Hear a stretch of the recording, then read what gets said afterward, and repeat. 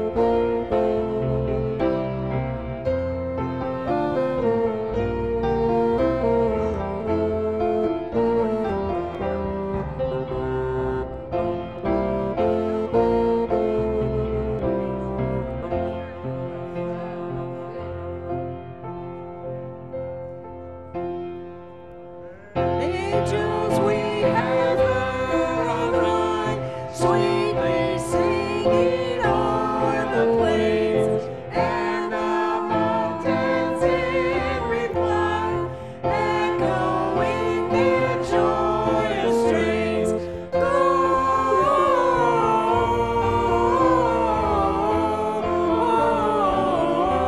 Gloria in excelsis Deo.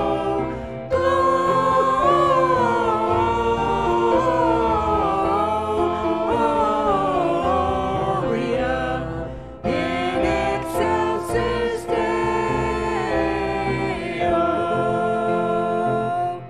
Come to Bethlehem and see him whose birth the angels sing.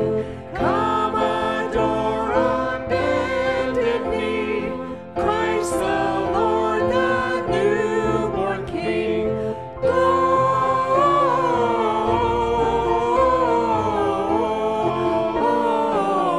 Gloria in excelsis Deo.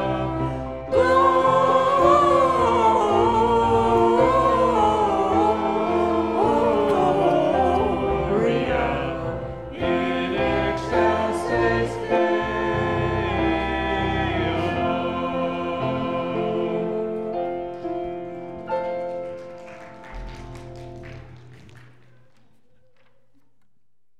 Matthew 1:21 says, "She will give birth to a son, and you are to name him Jesus, because he will save the people from their sins." Let's pray together. Father, we thank you so much that we can come together during this wonderful time of the year. And Father, I pray that we can just exude joy and that we can share that joy with others and we can show it to you. Father, we're here to worship Jesus, and we're thankful for that opportunity. And it's in his name that we pray. Amen. Well, good morning, everyone. Good to see everybody today. Almost Merry Christmas. Hopefully we'll see you this evening at our Christmas Eve service too. It'll be really good. They put a lot of work into that. Before we continue this morning, please make sure you fill out your connection card. If you're watching online, we ask that you do the same so we can keep in contact with you. And also, before we start singing again, you get 3 minutes to go say hello. Please say something to someone you haven't seen or you don't know. So there you go.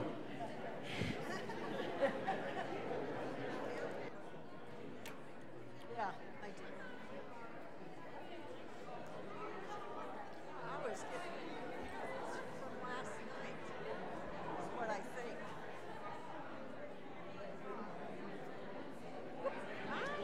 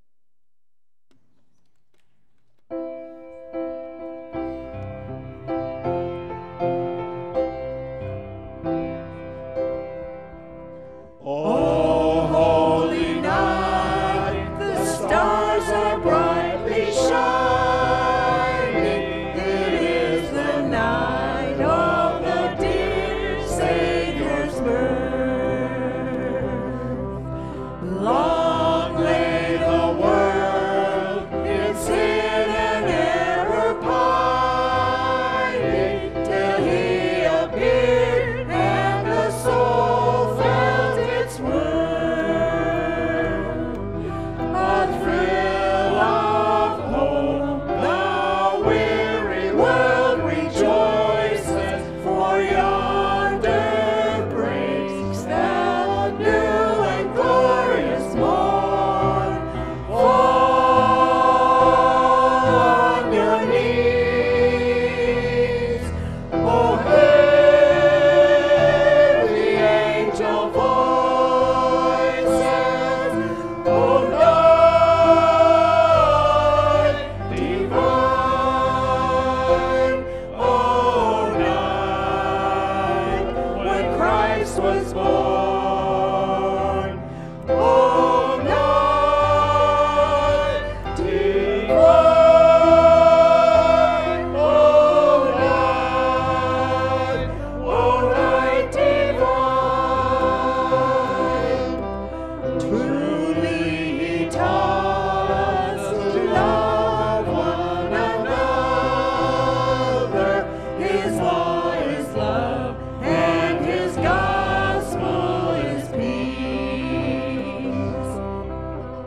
Chains shall he break, for the Savior is our brother, and in his name all oppression shall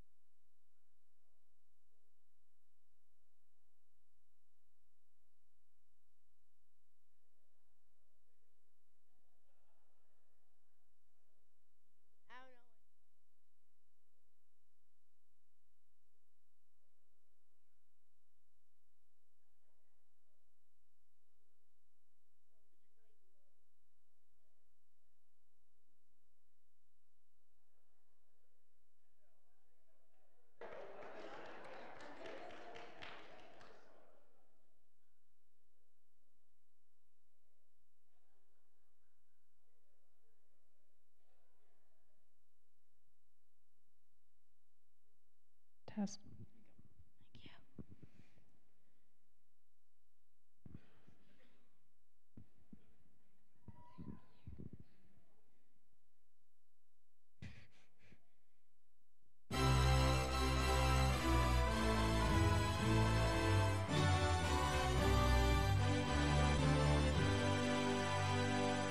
Hark the herald angels sing, glory to the newborn King.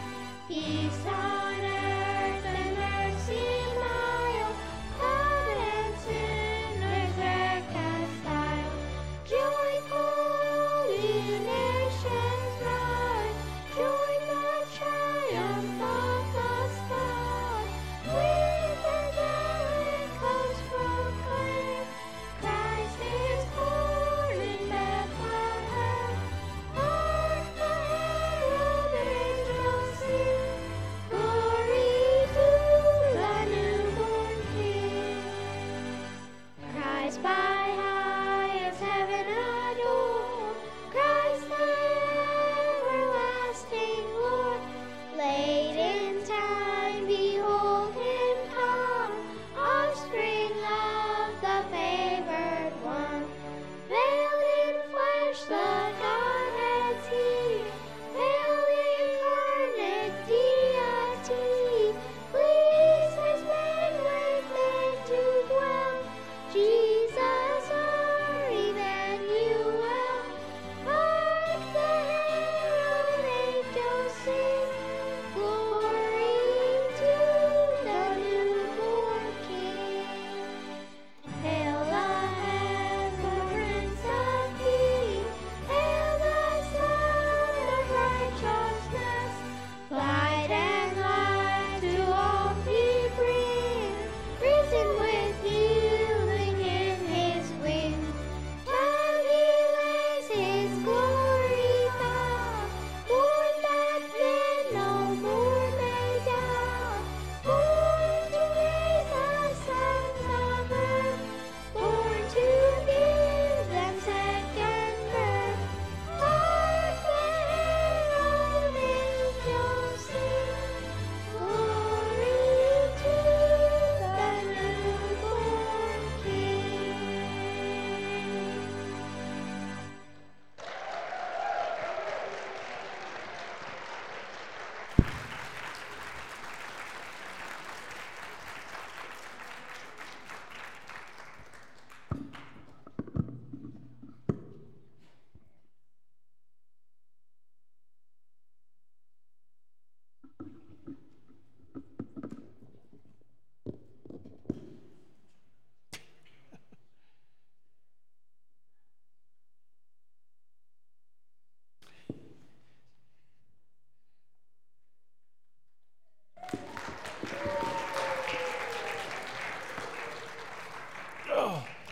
Actually, on the screen, I told him I was going to put the mini Schofields. Let's try this again. There we go. Somebody left one on still. Let's see.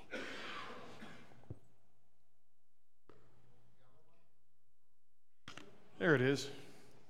It's like a treasure chest here. All right. Well, we're a day away from Christmas. I know a lot of y'all were saying Merry Christmas because you're not going to see each other tomorrow, but it's coming up tomorrow. And I know there's a lot of excitement and a lot of anticipation because of the gifts that are waiting for people under the tree, particularly kids, man. They're probably going nuts right now thinking, what's Santa Claus bring me? Well, imagine a time when there was no Christmas. Imagine a time you couldn't say that Jesus is the reason for the season because there was no season to celebrate. Well, today we're at the conclusion of our Comfort and Joy series, and the foundation of this message has come to us from Isaiah chapter 40, verses 1 through 5.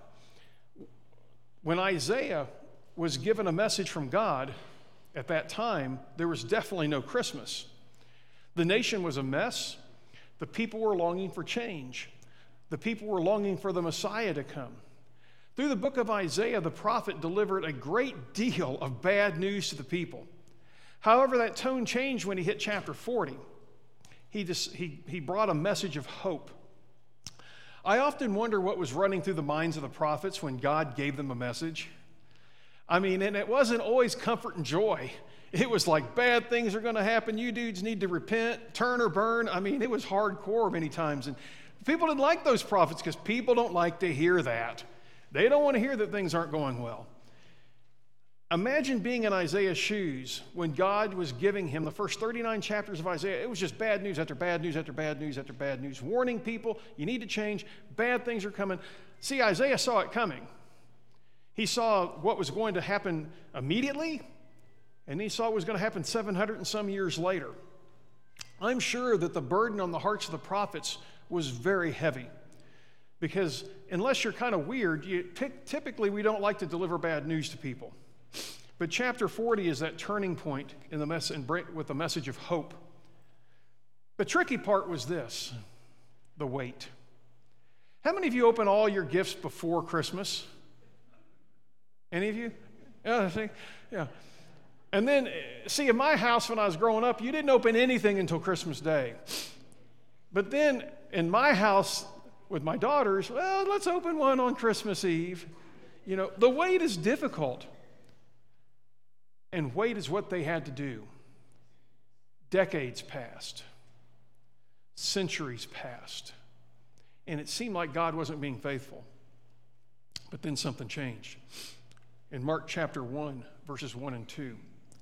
The beginning of the gospel of Jesus Christ, the Son of God, as it is written in the prophet Isaiah.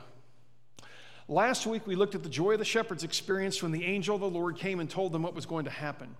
Over 700 years of waiting was over. It was like Christmas Eve for 700 years, waiting to be able to open that gift. The fulfillment began with the birth of Jesus, which the angels told the shepherds. Jesus, the only Son of God, the one and only. There are no other. The greatest gift that we can ever receive in life begins with that birth. We've talked about this before, but many times when we start to talk to other people about Jesus, it can get uncomfortable quickly. People, however, they get uncomfortable, but however, when you start talking about Christmas and a baby in a manger, really not too many folks get worked up about that. Some people might say, I don't believe that, but you don't get people nervous talking about that baby in the manger. Why does it go down this way? Well, for one thing, a baby's not a threat, unless you're Herod and you think he is. But adult Jesus threatens everything that we've lived for, every thought we've had, every purpose we've had, every motivation we had. Adult Jesus challenges those things. That's when we get uncomfortable. When we start getting our value system, our way of life challenged, particularly challenged to change, it's difficult. And in defense, we recoil. And in defense, we put up a fight. But we don't fight over the little baby. Today, we're going to examine something. We're going to examine what Isaiah saw coming and why it is significant for us today. The big idea of the message is this, that Isaiah foreshadowed John the Baptist preparing the way for Jesus. And so let's begin with Isaiah chapter 40 and verse 3. It says this. A voice cries out in the wilderness, clear the way for the Lord, build a level road through the Rift Valley for our God. So the first thing we're going to look at this morning is the prophecy. Isaiah chapter 40 and verse 3, and actually that whole passage foretells a remarkable prophecy, revealing God's plan for the coming of a messenger who is going to prepare the way for the Lord. Isaiah is speaking of Jesus, and he's also speaking of John the Baptist. When he talks about clearing the way. And what we do is this is what people would do when they were going to have somebody of honor come before them. What they would do is they would announce that person. They would have a herald come into town and say, hey, so-and-so's coming to town, get ready. If you go to a sports event and they announce the players before the game starts, they'll say, number 22, so-and-so, and the crowd's going crazy or they're booing depending on what's going on. But the home announcers, and they don't ever just say, number 10, Joe Jones. You know, they really play it up, man. And if you ever seen A Knight's Tale, I love the way that guy was announcing Heath Ledger. That was just awesome. I told Jerry we need to have one of those when he preaches, just to announce him. But But when that number gets called out, man, there's applause. Another way that you may see, another way you may see someone prepare for somebody that has special honor is you actually prepare for them coming to your home. A respected member of the community will announce the great deeds that person has done to prepare the audience for that great person coming in. See, God didn't send his son without an announcement. He didn't just say, oh, here he is. But through the shepherds last week, he made that announcement. And later on, through John the Baptist. The prophecy from Isaiah holds a significant meaning to us today because it speaks to God's faithfulness, his redemptive plan, and the fact that we need to prepare our hearts for his arrival. Isaiah's prophecy reminds us that God's faithful to his promises. Now, if you're living during the days of Isaiah and you're seeing all this stuff unfold that Isaiah predicted, you've got to be thinking, well, where's this Messiah? God can't be here. He can't be. It's not true. But throughout history, God has fulfilled his word. And before I became a Christian, started reading the Bible, when I started reading the Bible, one of the things I noticed is how accurate to history everything is in Scripture. And it just amazed me. Just as God sent a messenger to prepare the way for Jesus, he was fulfilling his promise to send that Savior. Clear back 700 and some years before it happened. Of course, it goes back further, but the exact prophecy from Isaiah. The assurance of God's faithfulness, because even though the timing wasn't the way the people wanted it, God had his timing. And when we know that God is faithful, it brings us hope. It strengthens our trust in him, even in uncertain times. See, sometimes we end up questioning God's faithfulness. And the reason that we do is because of timing. Because God's timing is not the same as mine. We're wanting things done our way when we want it, how we want it. And when that doesn't happen, we get discouraged. I imagine that people of Isaiah's time, they had to feel somewhat let down. Because they're like, okay, Isaiah, you've given us this great message. That deliverer is coming. Remember, that deliverer to them was somebody who was going to come and free them politically. And it hadn't happened yet, much less a Messiah. So they had to be discouraged. But God is faithful. If he promised it, it'll be done, both good and bad. Isaiah's prophecy points out God's redemptive plan. All that started as Isaiah looked through the centuries as God was giving him the word. He saw what was coming. The messenger mentioned here prepares the way for the Lord, paving the path for salvation and reconciliation between God and humanity. This prophecy was fulfilled in John the Baptist as he prepared the way for the ministry of Jesus, for Jesus to share his ultimate redemptive plan. Through Christ, we find forgiveness, we find restoration, we find eternal life. And it all begins with that manger. It all begins with that birth that Isaiah saw so many centuries before it actually happened. And remember what I told you about the book of Isaiah. Liberal, if you will, scholars say, well, he couldn't have written that because the predictions are too precise. There's no way he could have. And of course, the Dead Sea Scrolls prove that to be wrong. But the fact of the matter is, God gave Isaiah this message. Isaiah was able to see what was coming. He saw it coming. And as he's writing all this doom and gloom and all this stuff, hey, you're going to go into captivity here, you're going to go into captivity, you guys are being terrible, it had to really lighten his burden to know that, you know what, it's not going to end this way. It's not going to end this way. And he had that joyful message. But there's also a call to prepare. John the Baptist came to prepare people's hearts. The figures used of royal road builders who were smoothing the path so when a king came through, he wouldn't be going like he is on Fry Boulevard. You know, that thing's so bumpy, my cell phone will be bouncing on the thing, and the phone thinks there's something wrong. I'm like, come on, let's fix that. But anyway, they're supposedly going to do that.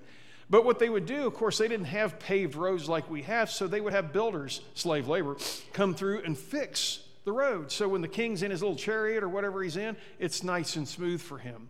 And so this is what John was doing.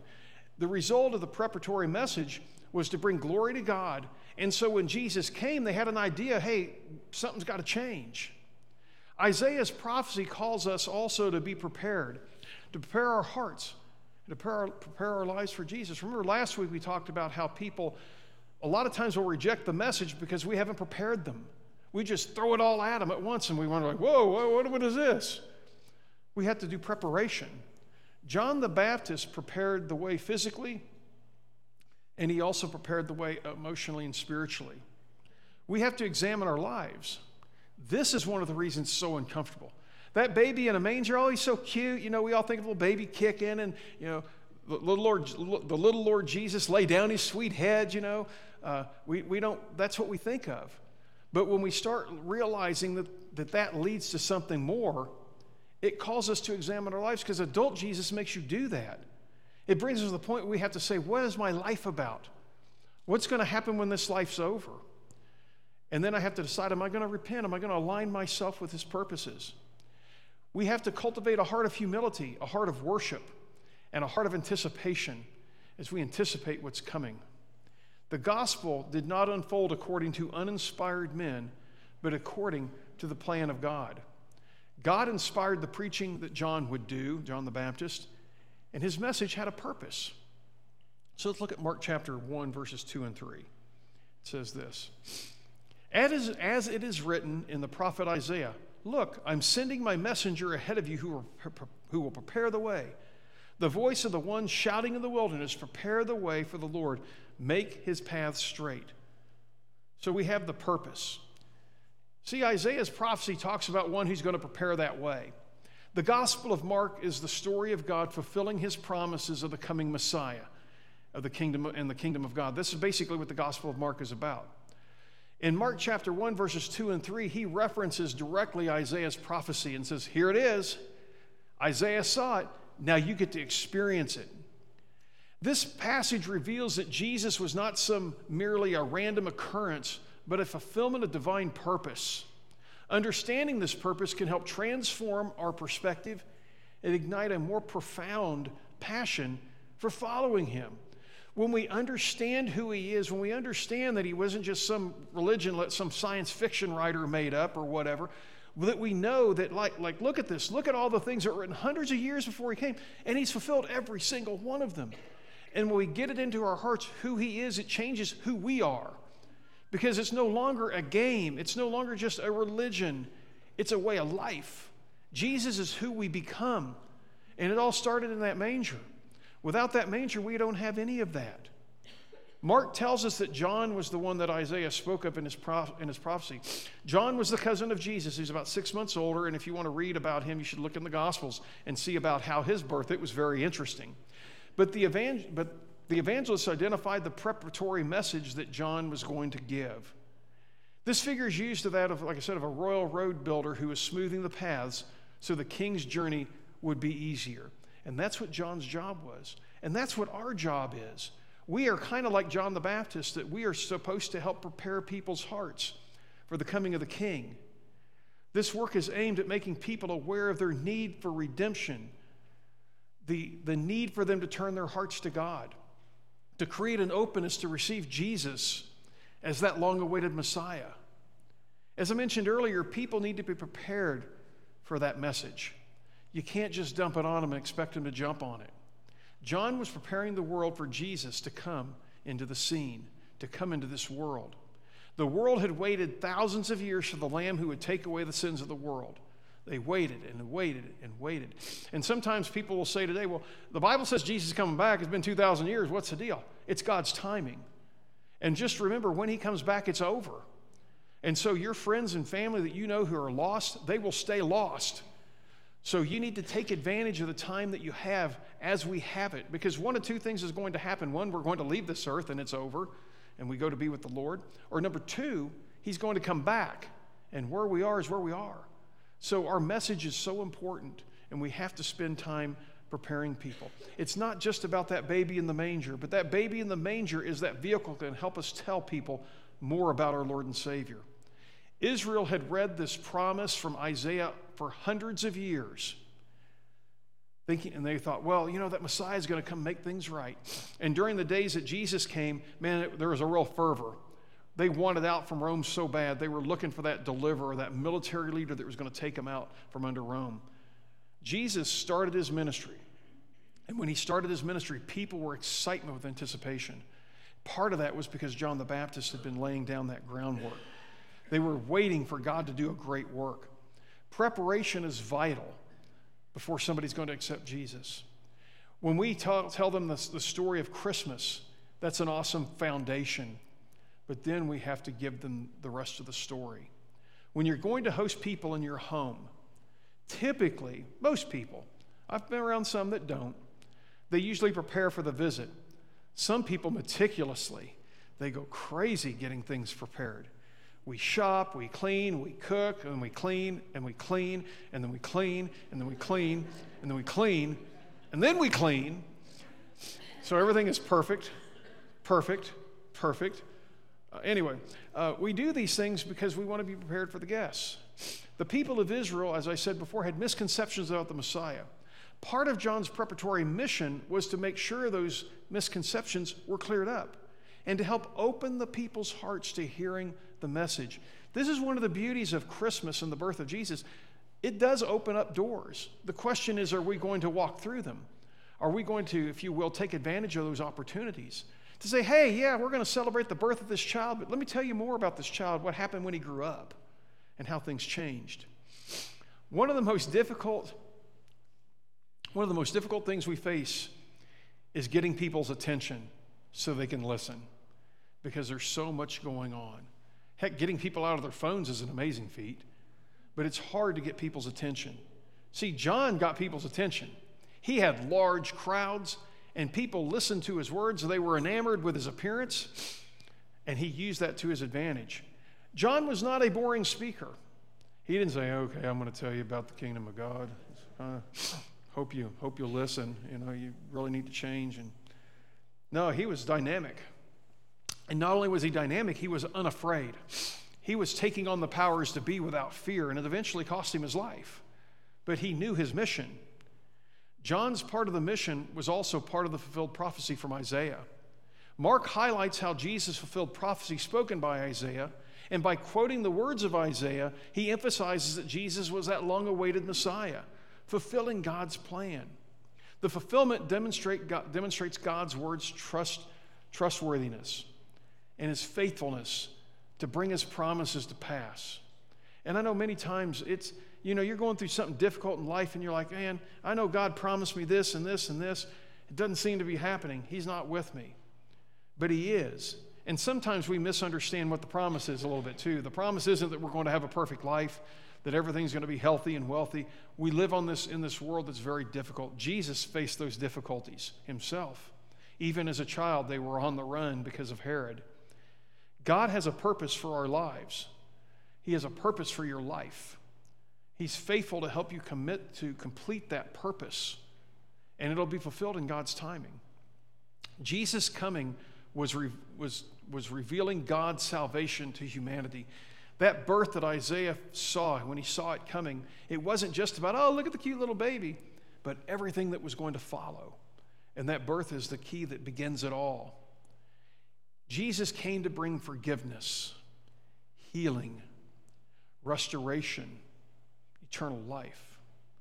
Jesus' life, his ministry, his death, his resurrection, it all embodied God's love, his mercy, his grace, and it also satisfied his justice. Through the sacrifice, we can have redemption and reconciliation to God. I know when I didn't have those things in my life was a lot different. And I bet for those who have given your lives were different also. It's just something about it was so different. You look at life in such a different way.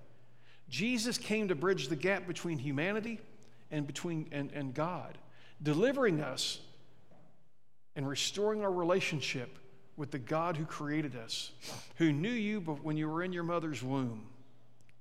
Let's move to verse 4. In the wilderness, John the Baptizer began preaching a baptism of repentance for the forgiveness of sins. So Isaiah gives, and Mark gives us the message. Have you ever received a gift you were really excited about? I mean, you've been wanting it, and you knew it was coming, and you opened it. But on the other side, have you ever received a gift you're like, I don't want this? I'm like, are you serious? A Cubs shirt? Ew. I don't even think I could. Oh, it's horrible. I don't know why anybody would want one of those. But when you get that gift, what is the difference in your reaction? What is the difference of your internal response of receiving a gift that you didn't want or need versus one you were dying to have? See, the gift you wanted, you were overjoyed to have. The one that you didn't want, you were like, how can I re-gift this? And honestly, the Cub jersey, I wouldn't re-gift it to anybody. I don't want to put anybody through that punishment. But the thing is, you're trying to think, how can I get rid of this? But how can I seem gracious? And okay, I got to put on a smile and say, I really like this, thank you. See, John's purpose was to prepare the hearts of the people and make them aware of their need for Jesus. That gift that we're so excited about, it's something that we need, it's something that we want. If you don't think you need Jesus, you will never accept his gift. On Christmas, many people will gladly receive gifts while they reject the greatest gift that was ever given to them through Jesus Christ. Gifts are oftentimes rejected because people don't think they need repentance. They may understand the need for forgiveness. I think most of us kind of understand that. But we're not going to the right place for forgiveness. And because we don't go to the right place for forgiveness, we let that burden weigh us down. Because we're trying to get forgiveness from people and from other stuff or doing certain things instead of going through Christ and accepting the forgiveness he has to offer. True forgiveness. John preached baptism of repentance for forgiveness. Baptism was a one-time event that was administered by another, but it was connected with repentance and forgiveness of sins. And so John was telling people, repent, the kingdom of God is at hand. And repentance means that we're going to turn away from our old life. But see, if you don't think you need to repent, there's no reason to turn away, and there's no reason to accept the gift. I'm a good person, and the line that God draws with good people is just behind me. I'm just on the right side of that good line, so I don't really need a Messiah. I can do what I want to do. And John was saying that's not true. And as Christians, we have to lovingly let people know, yes, you are a good person, but are you as good as Jesus if you're going to go down that path? And the answer is no. See, without that birth, we can just say, well, I'm better than John, I'm better than Kevin, I'm better than Bob, so therefore I must be okay with God. But see, when you put yourself in the line with Jesus, it doesn't work that way. This paves the way, what John was doing, for what we call Christian baptism, an act commanded by God for the person who has placed their faith in Jesus, who has confessed Jesus and wanting them as his Lord, their Lord, repenting of their sins. And then at that point, we're baptized into Christ, for our sins are washed away.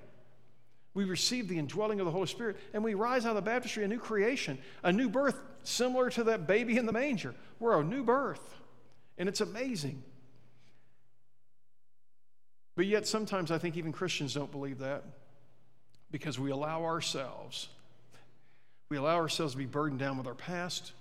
We still carry the guilt from the past. We still let the past define us.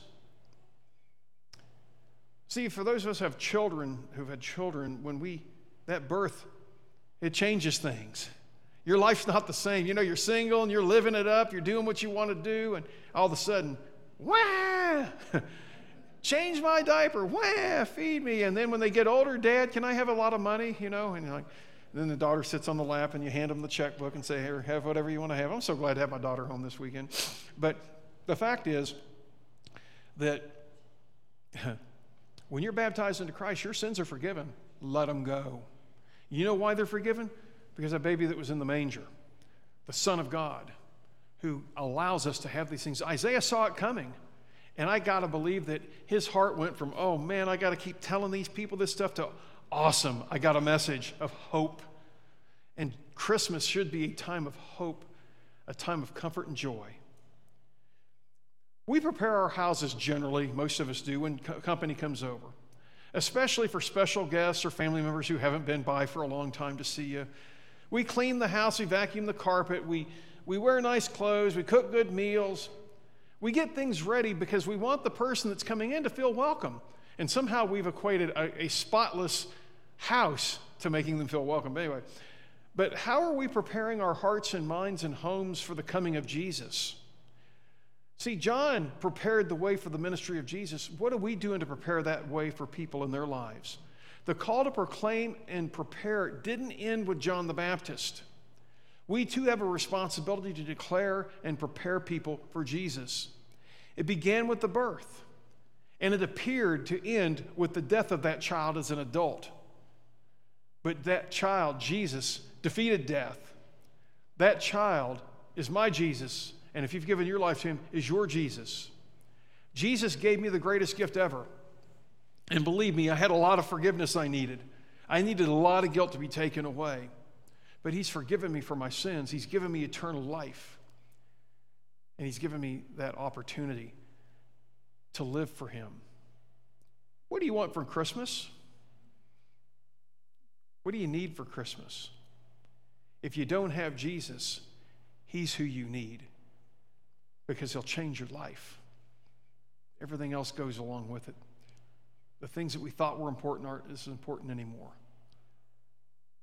But telling people about Jesus, showing them what Jesus has done in our lives, showing them that baby in the manger is important to us, important enough to us that we allowed him to become an adult, and we know that we need to follow him. Our application is that we proclaim Jesus and prepare our lives to receive him, and we help others to do the same. The message of Christmas doesn't end in the manger, and we need to share that with people. This morning, we're going to sing a song of decision. And if you've not accepted Jesus as your Lord and Savior, if you've not accepted the greatest gift of Christmas, today's a good day to do it. We are closing in on Christmas. It's tomorrow morning. This evening, we'll have our Christmas Eve program. But if you've not accepted Jesus Christ as your Lord and Savior, we invite you to come forward this morning to do that. God sent his Son, and his Son lived the life. He experienced the things that we experience, so he understands our hurts. You don't have to say, well, I'm too ashamed because he doesn't know what I've done. He does know what you've done, and he still loves you. So if you'd like to accept the greatest gift ever given, we invite you to come forward this morning. If you're an immersed believer and would like to make First Christian your home, we'd love to have you come forward this morning. And if you need prayer, if you'd like to come forward, I'd be glad to pray with you, or one of our elders, Roger, would. But if you have a decision to make, we invite you to come forward this morning as we stand and sing our song of decision.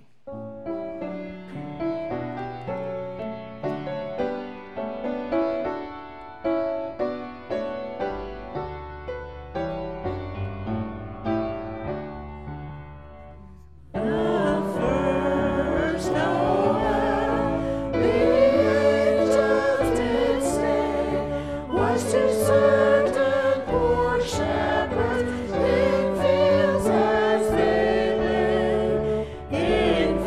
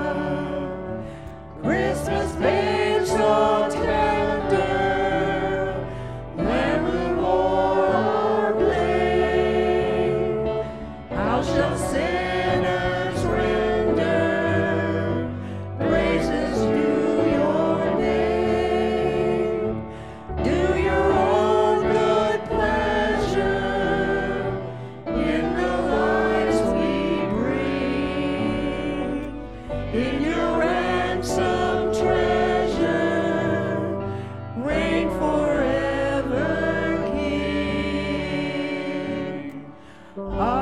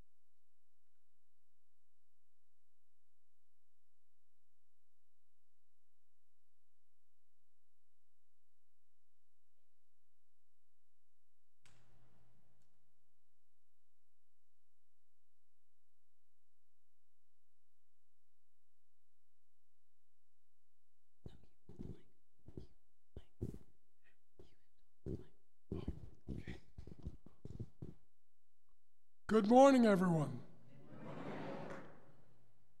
Aren't you all awake when you first stepped out the door this morning? If you weren't awake then, you're definitely not awake now. Jeff, thanks an awful lot. You know, when you approach the gift that's been given to anyone who will take it,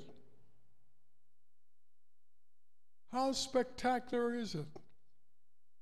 You can't express once you have received and accept the gift.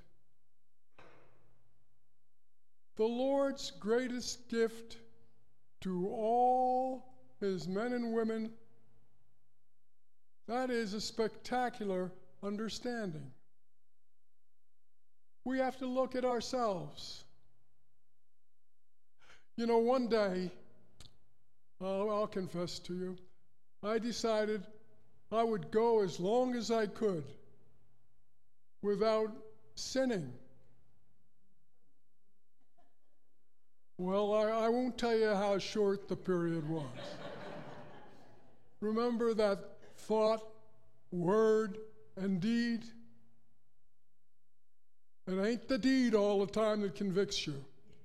So you're at the mercy of not ignorance, but fallenness.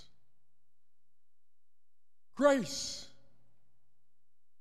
Grace is the gift that's offered to each and every one of us every breath of our lives. But just like the little kid who really wanted that special toy, unless we take it and put it into use, we don't have it. So, I thought a little bit, and it came to me quicker than I wanted. And so I said, I just can't be the one to use for the communion meditation. It's Romans 6:14. And it goes exactly like this from the New King James Version. For sin shall be your master, because you are not under the law, but under grace. Knowing this, you're ready every day you're willing to accept grace. What love Jesus must have. You hear this in Scripture. It simply says, no greater love than has anyone than to give up his life for someone else. Jesus, God, without flinching, without thinking it over, stepped up and went somewhere he wasn't prepared to go. God doesn't belong in hell. But that was the only way he could get you and I out of the place we had put ourselves. So no greater love has a God in the form of Jesus Christ and the love of his Father to rescue each one of us. Think this over as we meditate over this communion. Let us pray. We are thankful that the Lord Jesus has placed us under his grace and will keep us there. As we go forward in our lives, Jesus and the Holy Spirit and the Father step up anytime we need their love and understanding. Please forgive us, Lord, for our sinful thoughts, words, and deeds. We are truly sorry and ask, Lord, that we be forgiven, and ask that you listen and look at our repentance. We pray this prayer in the name of Christ Jesus. Amen.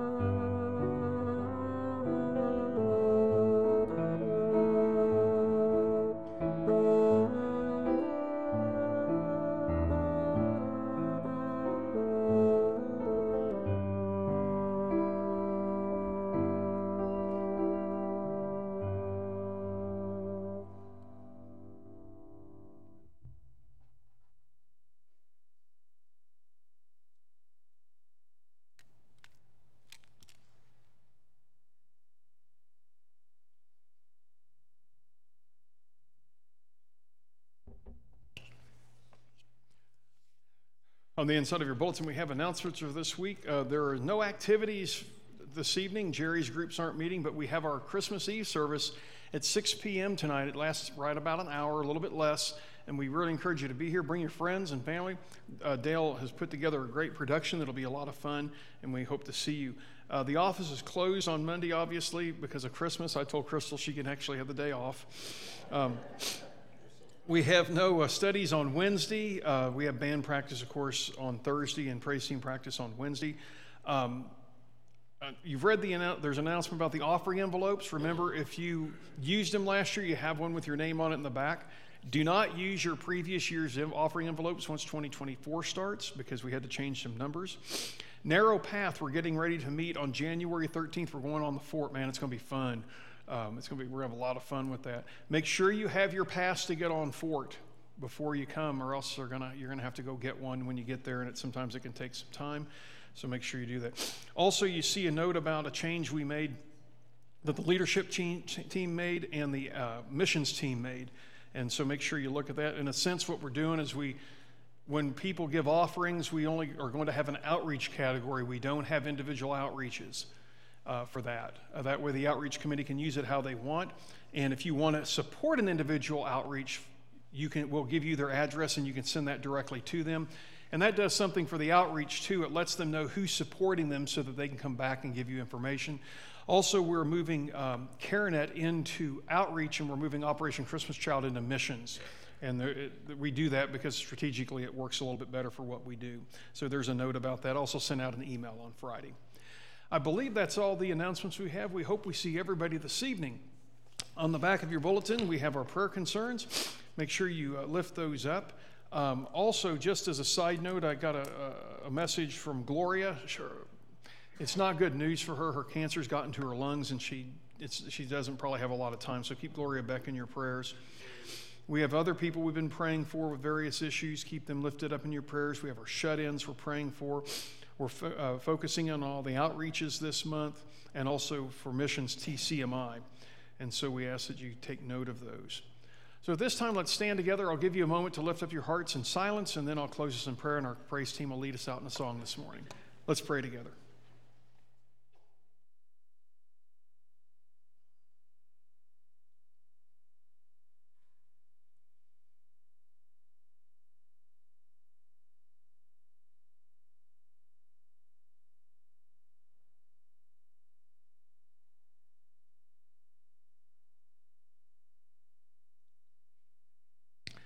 Lord God, we thank you so much for the opportunity we've had to come together this morning. We pray for everyone that we've put in our bulletin and on our prayer sheet, Lord, that you're with them and help us to continue to lift them up to you. Father, we thank you for the blessings we have in you. We thank you that we can celebrate Christmas, that we have the fact that Jesus is the reason for the season because he came, he lived his life, he died, he was resurrected on the third day, and he's seated at your right hand. Lord, I pray that we can share that message with people around us. And Father, I pray this, that we have a great week in you. It's in Jesus' name that we pray. Amen.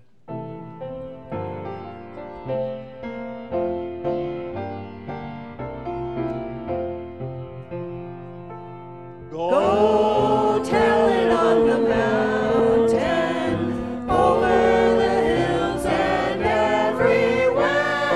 Go tell it on the mountain that Jesus Christ is born. While shepherds kept their watching, or silent flocks by night, behold, throughout the heavens there shone a holy light. Go tell it on the mountain, over the hills and everywhere. Go tell it on the mountain that Jesus Christ is born. The shepherds feared and trembled when low above the earth rang out the angel chorus that hailed our Savior's birth. Go tell it on the mountain, over the hills and everywhere. Go tell it on the mountain that Jesus Christ is born. Down in a lowly manger, the humble Christ was born, and brought us God's salvation, that blessed Christmas morn.